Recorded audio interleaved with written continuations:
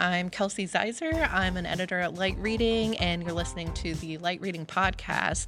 And we're here live at IBM's Think event in lovely Orlando, and we're having some amazing weather this week, which is really nice. And I am joined by... I'm Patrice Macri from American Tower. And I'm Brianna Frank from IBM Cloud. Well, so glad to have you both here today. We've heard a lot about AI and hybrid cloud today, and just wanted to hear from you all how, IBM and also American Tower are competing in cloud computing, and also from IBM, how you're helping service providers compete with their cloud strategies. Yes, so we had some pretty interesting announcements today, a lot in the AI and cloud space. IBM's been a leader in AI for quite some time, and we're focused on creating AI technologies or deploying AI solutions, but really thinking through those really unique use cases for business. And so today we announced a GPU as a service offering that allows us to bring AI into the IBM Cloud on a much more robust nature. And we also announced something that, Patrice and I were kind of talking about on the side, this concept of an IBM Cloud carbon calculator, which helps give you some insights into your energy consumption and can actually reduce your carbon footprint. Yeah, that's really interesting. It certainly seems like a topic that's coming up a lot more is sustainability. So being able to measure that and keep an eye on it sounds really important and useful. Patrice, any additional thoughts on how you're working with IBM on your cloud strategy? Yeah, we've enjoyed the partnership and the collaboration with IBM now for the past 6 months or so. We are an digital infrastructure company, and we depend on and rely on partnerships and some of the leading players in the space. And IBM is bringing some pretty exciting products to market that complement what we do, which is provider of digital infrastructure for both data centers and, of course, our tower profile. So we historically have not been at the forefront of innovation when it comes to AI or any of those technologies, but we're a fast learner. Our CTO team and our CTO is driving sort of next-gen platform extensions for our business to look at, for example, edge data centers. We're looking at how we leverage fiber more efficiently, how we participate in the wireless connectivity space, the stack. Historically, we've always been neutral host. We've been multi-tenant, multi-carrier. We want to be Switzerland. But there's some interesting developments now in private wireless that we're exploring just to see what we could potentially do there. And then the last one is power and energy, which is a fascinating topic for us because it's extremely relevant. We have big efforts underway in sustainability. We're a large power consumer. We do, in many cases, in many markets, we are the primary power provider. We either source the power from the utility or we provision it. We're the generator, if you will, at the sites. In Africa, for example, we were talking this morning about how we have 20,000 sites, all of them on diesel. Many, of course, relying on the grid, but increasingly the carriers are saying to us, we need you to be the power provider for us at our tower sites. And that does, it's create opportunities for us in solar and storage, and we're doing that across the African continent, to the point where we've made significant investments in Africa, and we want to leverage that back into the U.S. and other markets where power is a constant challenge, both with 5G now, but also simply because it's a big OpEx line for our carrier customers. That kind of answered my next question, which was going to be how you're utilizing some renewable energy resources. So it sounds like you plan on applying some learnings from Africa to the U.S. and other markets as well? Indeed, our Center of Excellence in Power and Energy is by far in Africa. We've been at it for 10 years. We have, we develop with partners new types of battery solutions, all lithium-ion. We're right at the forefront. We're testing renewables, solar, wind included, and the ability to manage all those power assets. That's the complexity. This is where an IBM or companies like that can really add value, because when you have that, we have close to 18,000 sites with storage and solar. Managing those and optimizing the usage of solar and storage versus diesel is critically important. Now, there are algorithms we've been using with our managed services providers, but in fact, we want to go to an AI framework whereby we can use predictive analytics, digital twins. We can actually determine when some of the generators may fail, when the solar is not optimized, believe it or not, when the panels need to be replaced or cleaned. or even when the time of day doesn't allow for solar, and we optimize based on the needs for the carriers. Now, the other interesting corollary to that is I mentioned 5G and the demand for power. I mean, 5G will consume on a site basis significantly more power than 4G. It does get less power. It does offer less power per bit, but in effect, since there's a lot more bits, it's a lot more power. And that's a challenge for the operators in every market. And we know there are some interesting use cases coming out with that. Yeah, that's man, you must be really busy. That's a lot going Keeps on. us busy. Keeps us busy. Yeah, no, it's fun. So, Brianna, how does IBM, see telco infrastructure and also the future of computing evolving? And Patrice, maybe you can add on to this about your approach to edge computing as well. Yeah, no, it's a great question. I think that we've been really vocal about our view that hybrid cloud architecture is really the way to go. So, and that really means you're taking cloud and you're distributing it to on-prem, at the edge, or other public clouds, any public cloud. And what we're finding is you really need to bring cloud to where the data resides. And and telco is a great example of really being able to process that data, where you need to at the edge. And there's so many really interesting AI use cases as well at the edge where you need to be able to process the data so you get an instantaneous result. There's a lot of really interesting use cases around surveillance or even in the manufacturing world where you might want to look at quality control of your assembly line. And you could be an automobile manufacturer and notice that the paint is not being applied correctly on a car. If you could see that with some video surveillance, you could instantly stop the assembly line and make some adjustments without painting a bunch of cars incorrectly.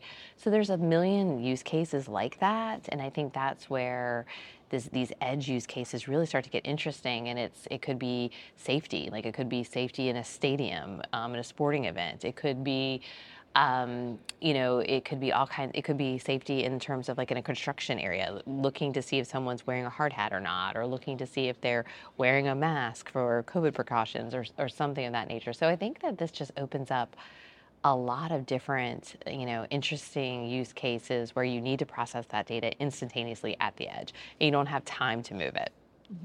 Yeah, you kind of read my mind in terms of safety precautions, like you mentioned, being able to make sure people are wearing hard hats or the right protective equipment. So definitely a lot of different use cases there. Patrice, what are your thoughts on the importance of edge computing? Oh, we're very bullish, very committed to establishing a model for edge compute. It's early for us. One of the major strategic efforts was the acquisition of CoreSite last year for us. It really positioned us at the center of the data center, the metro regional large hyperscale type data center business. And it's a fascinating platform, terrific business. We're very pleased with that. And if you think about our tower business, 225,000 towers around the world, CoreSite with 30 facilities, 30 data centers across 10 metros in the US. The middle ground of that, or the intersection of those two, the nexus is really the edge. And so we've started to plan for building and designing next-gen edge data centers, small modular, unstaffed facilities, and it's a new model. I mean, when you look at data centers, are all about power efficiency, PUE, about scale, about being in the right locations. The metros we're in are all the major NFL cities, for example. But there's we think a whole sort of blank white page, if you will, of opportunities outside of those major metros, and that's where we're starting to plan for.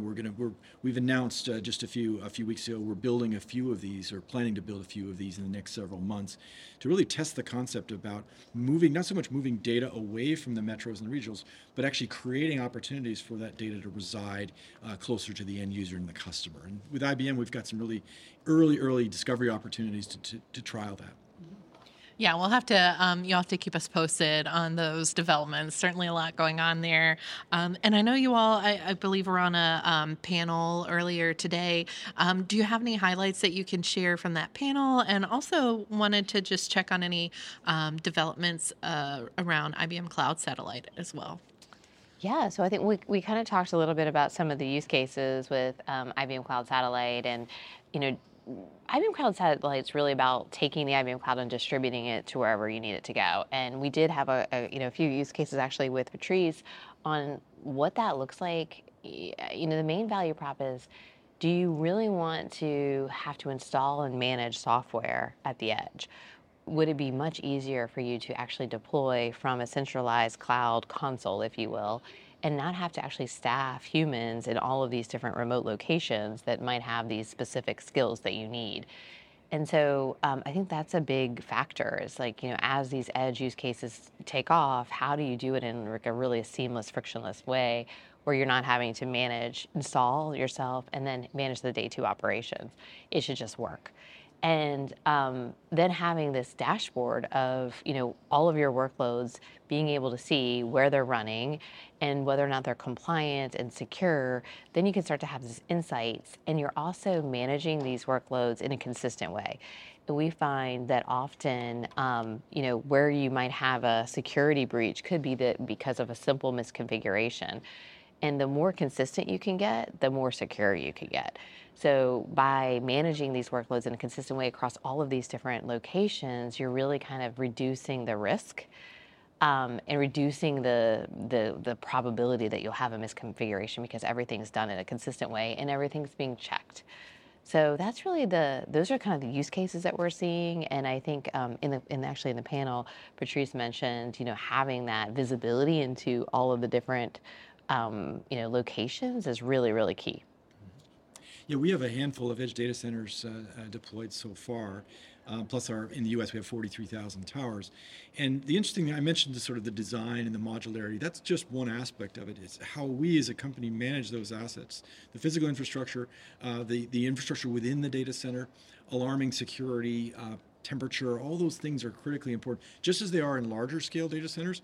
But how we can migrate that to the edge or combine that with what we do at the regional core level is really challenging, because they have to be extremely cost efficient. I mentioned they're unstaffed, but there have to be systems in there that give the customers and partners the sense that this is going to work and function exactly as I planned. The core site assets, if you look at some of those, they're some of the most highly connected data centers in the world. You're never going to get that at the edge. You're going to get some connectivity there. You're going to get some fiber providers and carriers in there, and of course we have the mobile operators there. But the other point was, this is also where 5G lives. 5G is at the edge today, and the carriers have embraced the MEC for quite a few years now, at least two of them. We think that's going to continue. We like the notion of having multi-cloud and multi-carrier at our tower sites, because that resonates. Because now you can basically offload, or you can have user breakout at the edge, process those workloads for the mobile networks, and not have to go all the way back, tromboning all the way back into the core network. Yeah, that's really exciting. And just to close out, is there anything else that you all are looking forward to hearing about or discussing this week, or anything else in your partnerships that you're excited about on the horizon? I think for me, just generative AI is the hot topic across, in the world today. And so every business is trying to determine how they can insert AI into, what they do. And I think that's really the interesting thing, is like, what are the use cases that are coming out? And I think that that's sparking this level of creativity, that it's just taking us to a different level. And I think that's where it's just fun as a technologist, because, this is where this next level of, thinking and ideas, and you really need a diversity of thought to come up with these like creative ideas that are going to solve problems in like really interesting ways. So I think that's like the crux and the energy that I'm feeling today in this conference. And what's next? And I think that the sky's the limit, and it's just a matter of how do we pick the next use case that we want to go really invest in. So it's a neat time to be in technology, for sure. Right. Yeah. I mean, I haven't really used generative AI in any sort of, I suppose, productive capacity. I used it to see what my dog might have looked like as a puppy, because he's a rescue. But it's definitely more interesting to think of some of the use cases that would support enterprises and service providers move their businesses forward. Any closing thoughts, Patrice? Yeah, I mean, AI for us is we're at the early stages from American Tower's perspective. Historically, we haven't been innovative in AI, but now we're starting to think of what can we do with our various partners and ecosystems. Learning from the clouds, learning from the giant technology leaders like IBM is really beneficial to us because it forces us to really think about where does our data go? How do we use our data that we generate, our proprietary data, and what's the potential for not only the cloud but hybrid cloud? And that learning curve is pretty steep, and that's one of the revelations of these sorts of events. But there's a nice convergence happening between the sort of world of cloud and the world of mobile. And that's accelerating, and we want to certainly be part of that. Things the way they've been the last 20 years in mobile have been so exciting and so frenetic, but that's gonna change. It's gonna be just as exciting, but there'll be other key players that we need to engage with, such as IBM. Yeah, certainly we're in some exciting times, and looking forward to the rest of the events this week, and I hope you enjoy it. Thank you so much. Thank you.